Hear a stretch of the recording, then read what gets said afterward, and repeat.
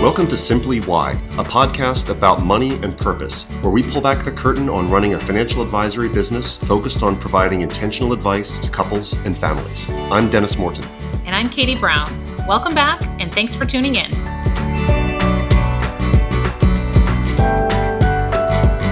Welcome back to the Simply Why podcast with Dennis Morton and Katie Brown. Katie, how are you doing? Hey, Dennis, I am fantastic. How are you? I'm good. Just for the record, we are synthetically caffeinated right now. We're midday recording, and Katie just reminded me that we do our best when we record these in the morning, fresh off of our doses of caffeine. Not the case today, but we're going to bring it. This is a summer vacation episode, but we're not talking about vacation. We're talking about something a little bit bigger, a little bit longer. Yes. Hey, we get to talk about your sabbatical. We do. Which you just returned from. Thrilled to have you back, but even more excited to hear the stories and the adventures and all the stuff that goes into it. Yes. We just got back last week from a 5-week-long sabbatical as a family. My wife, Jean, and I, we have 4 kids, ages 17, 13, 9, and 7. I think that's the right numbers. And we all took off and went to Europe for a month. And we're going to talk today about just some of the observations that we had as a team, because this was a family plan, but it was also a business plan. Katie, you and I have been thinking about this and kind of contemplating it for years, right?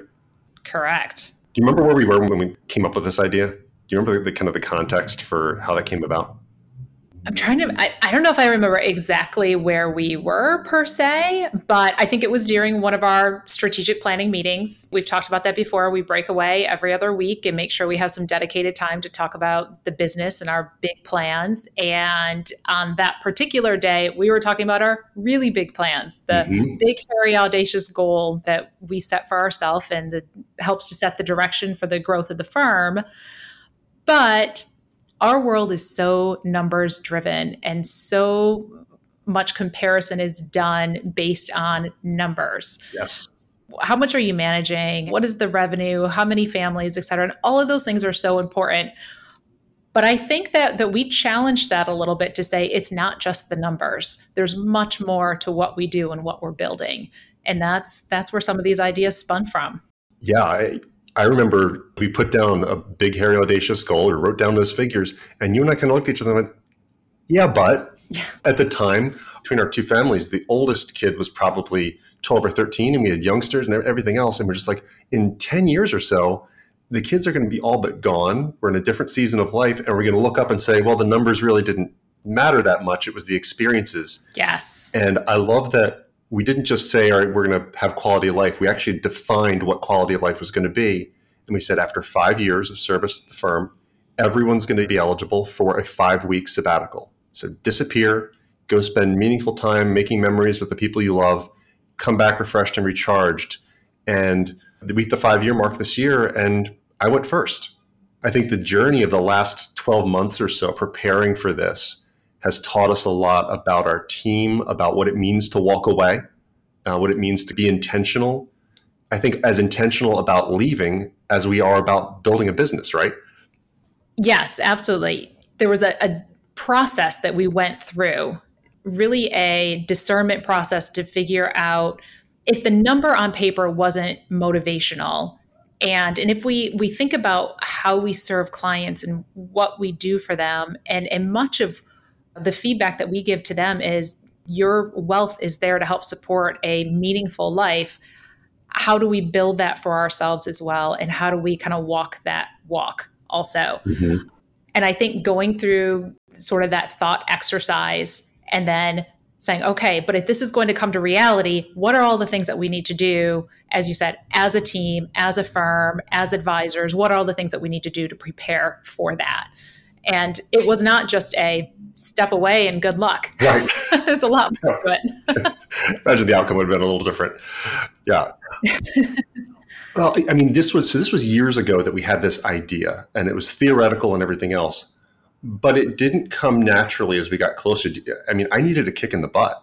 I remember last fall, we had our coaching call for 2023 planning, and we're laying out numbers and goals and all the metrics and things that we wanted to do in the coming year. And we're talking with our coach.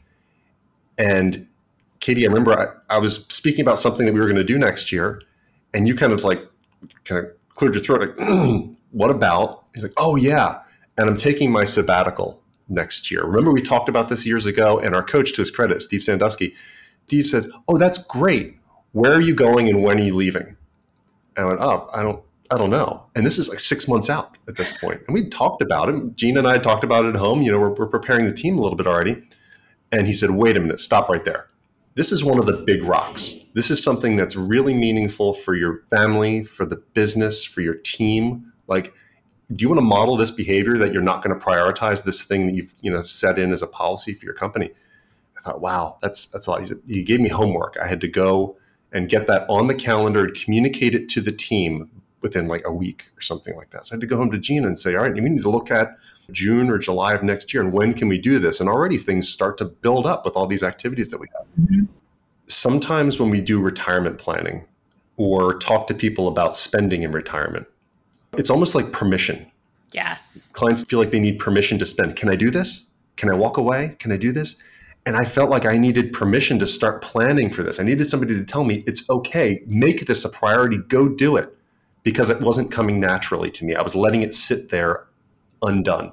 And I think that's a really good observation. I do think that clients have a similar mindset sometimes when it comes to planning for retirement, planning for a big event. It all is very theoretical until it's suddenly right in front of you. And sometimes the reaction is to say, I don't even know how to begin processing what's coming down the road. So I'm not going to right now. Mm-hmm. Really what needs to happen is that intentional work to say, all right, let's get it together. Let's put the pieces in place and really do the true planning that's required to get to that point. Because otherwise, how many times do we hear from clients? And there are a lot of different reasons why this might happen, but more often than not, clients will push out their retirement date. Like, oh, maybe in 6 months, maybe in 6 months. And you look up and they realize, all right, now I've already worked 2 to 3 years more than I had anticipated. And often it's because that other side looks a little scary and a little uncertain. So to put that work up front into figuring out what that will actually feel and look like is so important. You know what actually ended up motivating me a lot in the planning process and getting off there is regret. And one of these constructs that I like to use is thinking about my future self. Mm-hmm. And what would my future self regret about this moment if I were to not do these things? And then you start thinking, oh my gosh, a year from now, our oldest is going off to college. And then I'm never going to have a 7-year-old again. The ages are getting older. My future self is going to regret not having put the thought and care into this that I would for anything else. Because in November of last year, I could probably go back through my little moleskin book here and find any number of other little rocks, smaller priorities that were occupying more space than this was. And that had to change.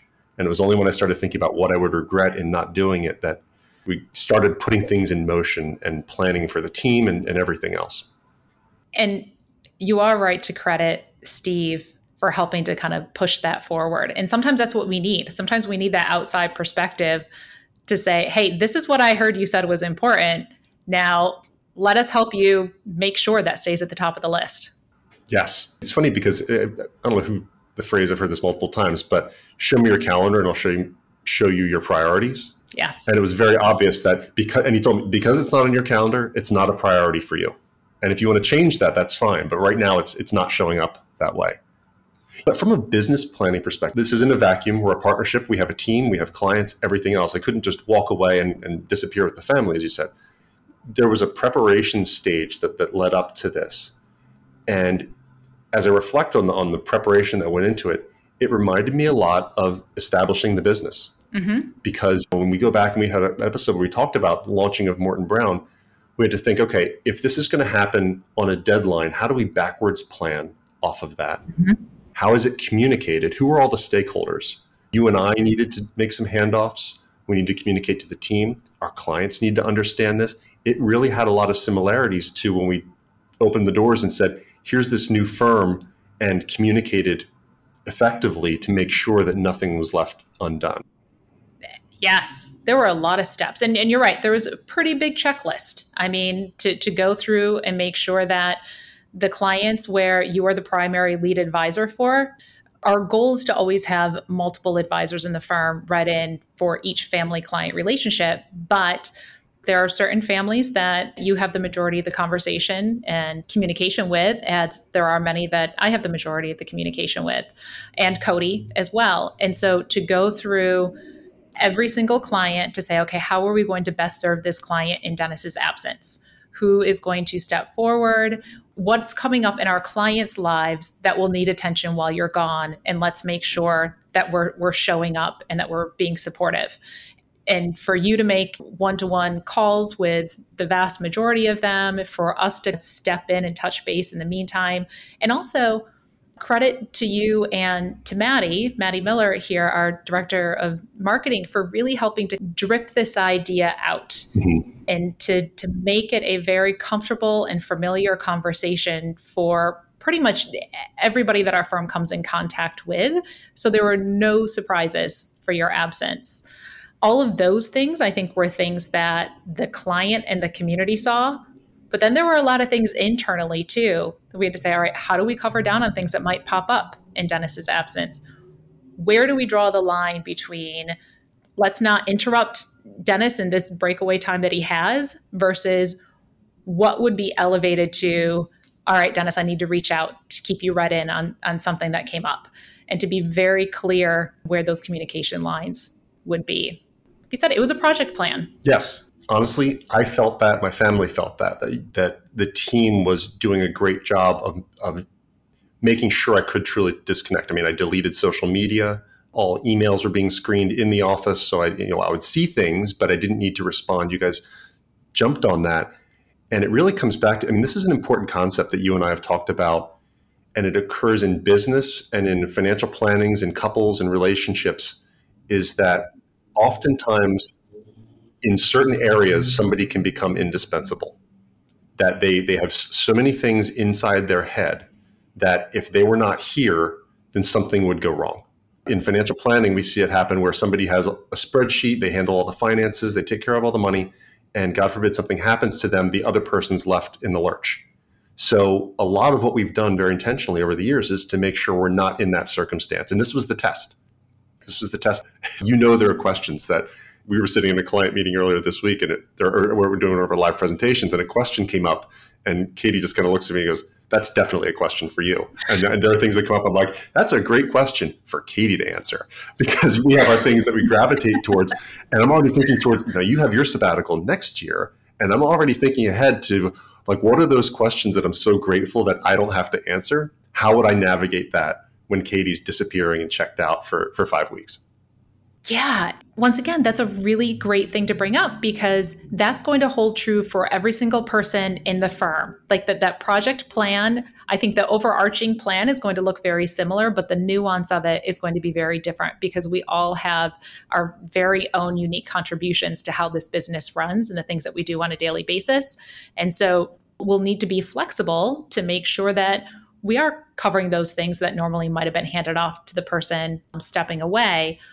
I think I underappreciated or underestimated the importance of you stepping away and us continuing to run, like how important of a test that was for all of us. Obviously, thrilled that you came back. But we're on the record with that. Although I do, earlier this week you said something about, I think you might have been referring to the HVAC system here in the office, but you said something that was more comfortable without you. Strangely, I'm always cold in the office. Always cold in the office. I don't know why. And while Dennis was gone, I was not cold. I don't think I really turned my heater on at all. And he came back, and all of a sudden it was chilly again. So I don't know if all that heat and energy is being sucked into your office. Anyway, tangent. How would you describe Dennis's presence in the office? Drafty. So that's indispensable guy right there. Anyway, go proceed. No, but I think I think it was a really good test for us. And as we talked about, just kind of debriefing some of the things, it was important for all of us in our own roles to really prioritize what needs to be elevated to Dennis. What are the decisions that can stay within our role? Who else needs to be brought in? And I think there were multiple times in your absence where we had to make those decisions to determine if something needs to be elevated or doesn't need to be elevated. And it's important for us to have, for everyone to have a good understanding of what we all do and to have cross training where we need it. But it's also really important for us to be able to say, I've got this, and to run things efficiently. Yes. And to the team's credit, not only did we maintain, but we grew. We had some great engagements. I think there were dozens of client meetings that occurred over that time. There were things that popped up. There were opportunities and challenges, and handled them seamlessly. And it actually has me thinking differently about my role in coming back. So we're a few days since returning to the office and realizing that there are a lot of things that happened very naturally. There were tasks that might have been not the best use of my time, that I can start to say, okay, we've got this. And now I can focus on the things that really are optimal for me, that I don't need to do everything. And I think whether it's in a couple's relationship or in a business, that momentum builds. You kind of build up the things that you always do. And it's been nice for me to take a break from doing all of those things and come back and say, all right, I'm only going to put these things back on the plate and see what happens. You're right. I think bringing it back to clients and households, one of the things that we consistently talk about is, there's a natural division of labor and what people do within their families. One spouse might be picking up ABC activities, the other spouse picks up other activities.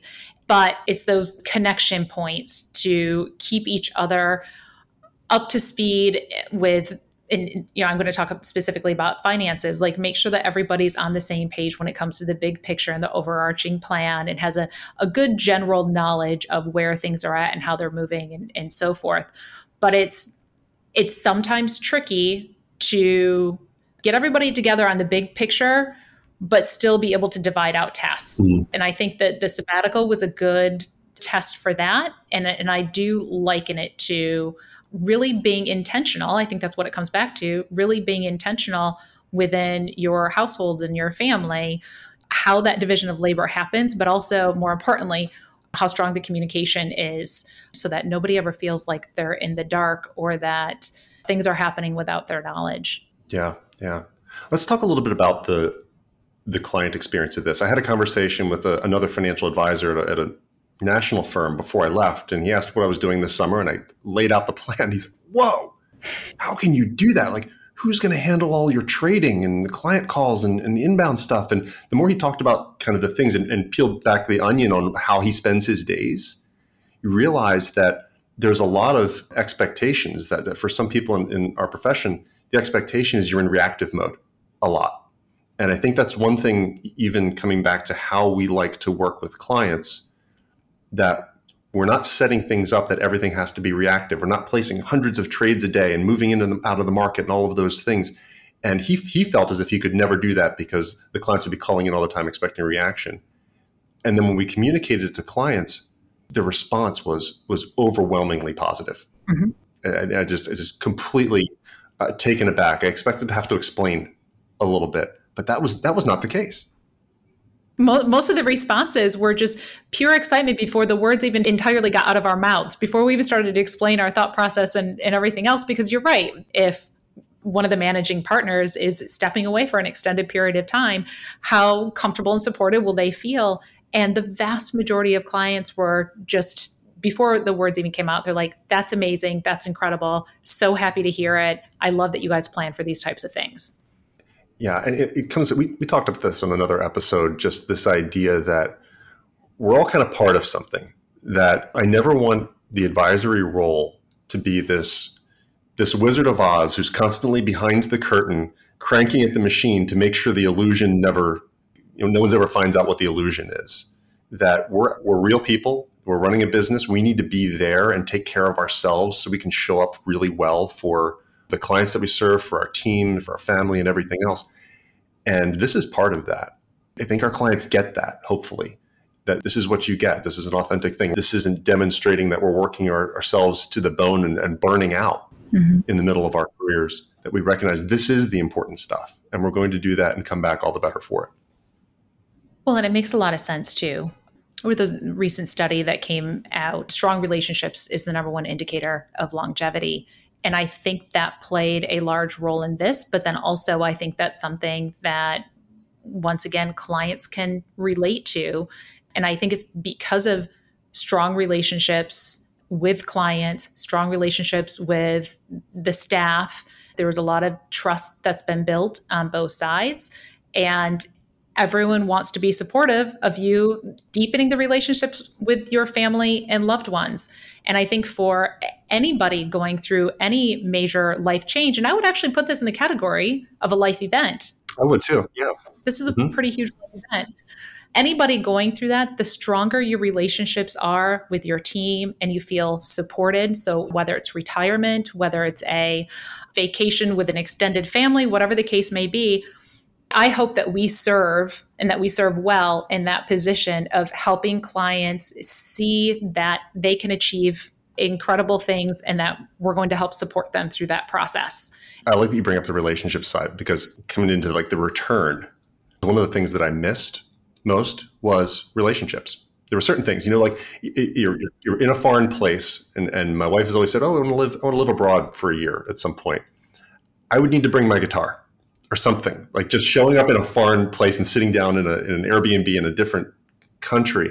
I didn't have certain things around me. My guitar, for example, certain hobbies that I like, things that are part of my identity, and relationships are part of that too. One of the first things I did was reach out to a couple of friends when I got back and say, "Let's catch up," because I missed having conversations. Even when we got together for our staff meeting, it was great. Just having conversations about the business and things that are really meaningful in my life. As we all gravitate toward retirement and life transitions, I think it's an important thing for me to kind of reiterate in the back of my mind that this stuff matters to me as well. That just disconnecting is not enough in and of itself. There's relationships and conversations and things that are really affirming there as well. So it's good to be back. And that's not a bad thing either, to spend intentional time in one area and then recognize the things that you need woven back into your life, or as we said before, maybe there are some priorities that should no longer be on your list. Yeah, definitely some of those. Dennis, before we wrap this up, I think all of our listeners and myself would like to hear a couple of highlights, good and bad, and you have to give both sides. Okay. Best memory overall. So Gina and I are coming up on our 20th wedding anniversary this year, and she arranged for a blessing of our marriage, renewal of vows when we were in Rome, which was really awesome. A little private ceremony, kind of surprised me. The kids were all there, and that was really nice and a high point for us. That's amazing. Yeah. And congratulations. I know your anniversary is coming up. I'll congratulate you again. Yeah, 20 years, and it's 20 years of marriage, 20 years since we moved into this community. This is kind of a big anniversary year for us. So it's a lot of things to celebrate. Some of the funniest stuff. I mean, it was hot over there when we were in Rome. It felt like 100 degrees. It was just sweltering, and the kids were melting down. One of the funniest emotional lows of everyone kind of had their trough during the course of the 4 weeks that we were gone. When my 7-year-old, when we toured the Vatican one day, we didn't get into St. Peter's. So the next morning, and you have to wear like leg coverings for the ladies when you go to the Vatican. So the next morning we said, we're going back to the Vatican. You have to cover up again because we have to go to St. Peter's. She melted down, just ran into her room, slammed the door, and screamed at the top of her lungs, "I don't want to die. I'm only in second grade," and just went off on this tirade for like 5 minutes, just inconsolable. And I thought, that was the next day. I had my meltdown, but she was funny. It was a riot. You plan and prepare. And we talked about all the things that went right in preparation. Then there's the packing, which was kind of supervised, but we were in a hurry to get things out the door. I didn't realize until we got to Newark Airport that the two youngest girls, their entire carry-ons were filled with stuffed animals, which we were going to have to carry around with us on our fronts, backpacks on the back, and your carry-ons on the front for a month. And I cursed those stuffed animals. They needed their comfort from home. I mean, I kind of see the thought process. Yeah. Probably better than like bags of books. That's true. My oldest daughter she brought like 5 books and then got another one while we were there. Like, what are you, glutton for punishment? We learned the National Lampoon movies are so accurate. Like European Vacation, we need to rewatch European Vacation because it was just spot on with the stuff that was happening in our family dynamic. And I made Gina laugh out loud on the last night. And if you've ever seen National Lampoon's Christmas Vacation, and just this chaotic mess of a holiday, like planning the perfect thing, which here we are planning the perfect trip. And it had its ebbs and flows and its ups and downs and everything else. And at the end of the trip, we're standing there looking out on the sunset, we're flying out the next day. I put my arm around Gina and I look up into the sky, and I quoted Clark Griswold at the end of National Lampoon's Christmas Vacation. The last 3 words that he utters in that movie, I did it. I didn't pick up until years ago. It just cracks me up that this mess of a horrible holiday, and he's like, I did it. And she got it immediately and just burst out laughing. And there's an element of humor that you say it's never going to be perfect. You plan for things and you leave open spaces for it to breathe, and you come back with memories, and those memories are going to get better and wear well over time. But definitely an awesome experience. Can't wait for yours next year and the planning for it. Hopefully we've learned a lot about what it means to walk away and come back and make sure that we're still doing our best work. Yes. Yeah. Well, I am so thrilled with just the experience that you and your family had, and looking forward to mine next year, but also everybody's. Everybody's is going to be different. It's going to be a little bit of a different flavor and different experience. And that's the beautiful thing. So if you have any adventures that you've shared with your family, kind of taking that unique time and the fast-paced hustle of life and how it's impacted you, we'd love to hear your stories as we continue to share ours on this adventure of business ownership and financial planning and living life with our families. Thanks for tuning in to this episode of Simply Why, a podcast about money and purpose. We hope you enjoyed getting to know us, how we approach leading a financial advisory practice, and the work we do every day to help families and couples make important financial decisions. Morton Brown Family Wealth is an SEC-registered investment advisor. This podcast is designed for educational and informational purposes and not intended as investment advice. More information can be found at www.mortonbrownfw.com.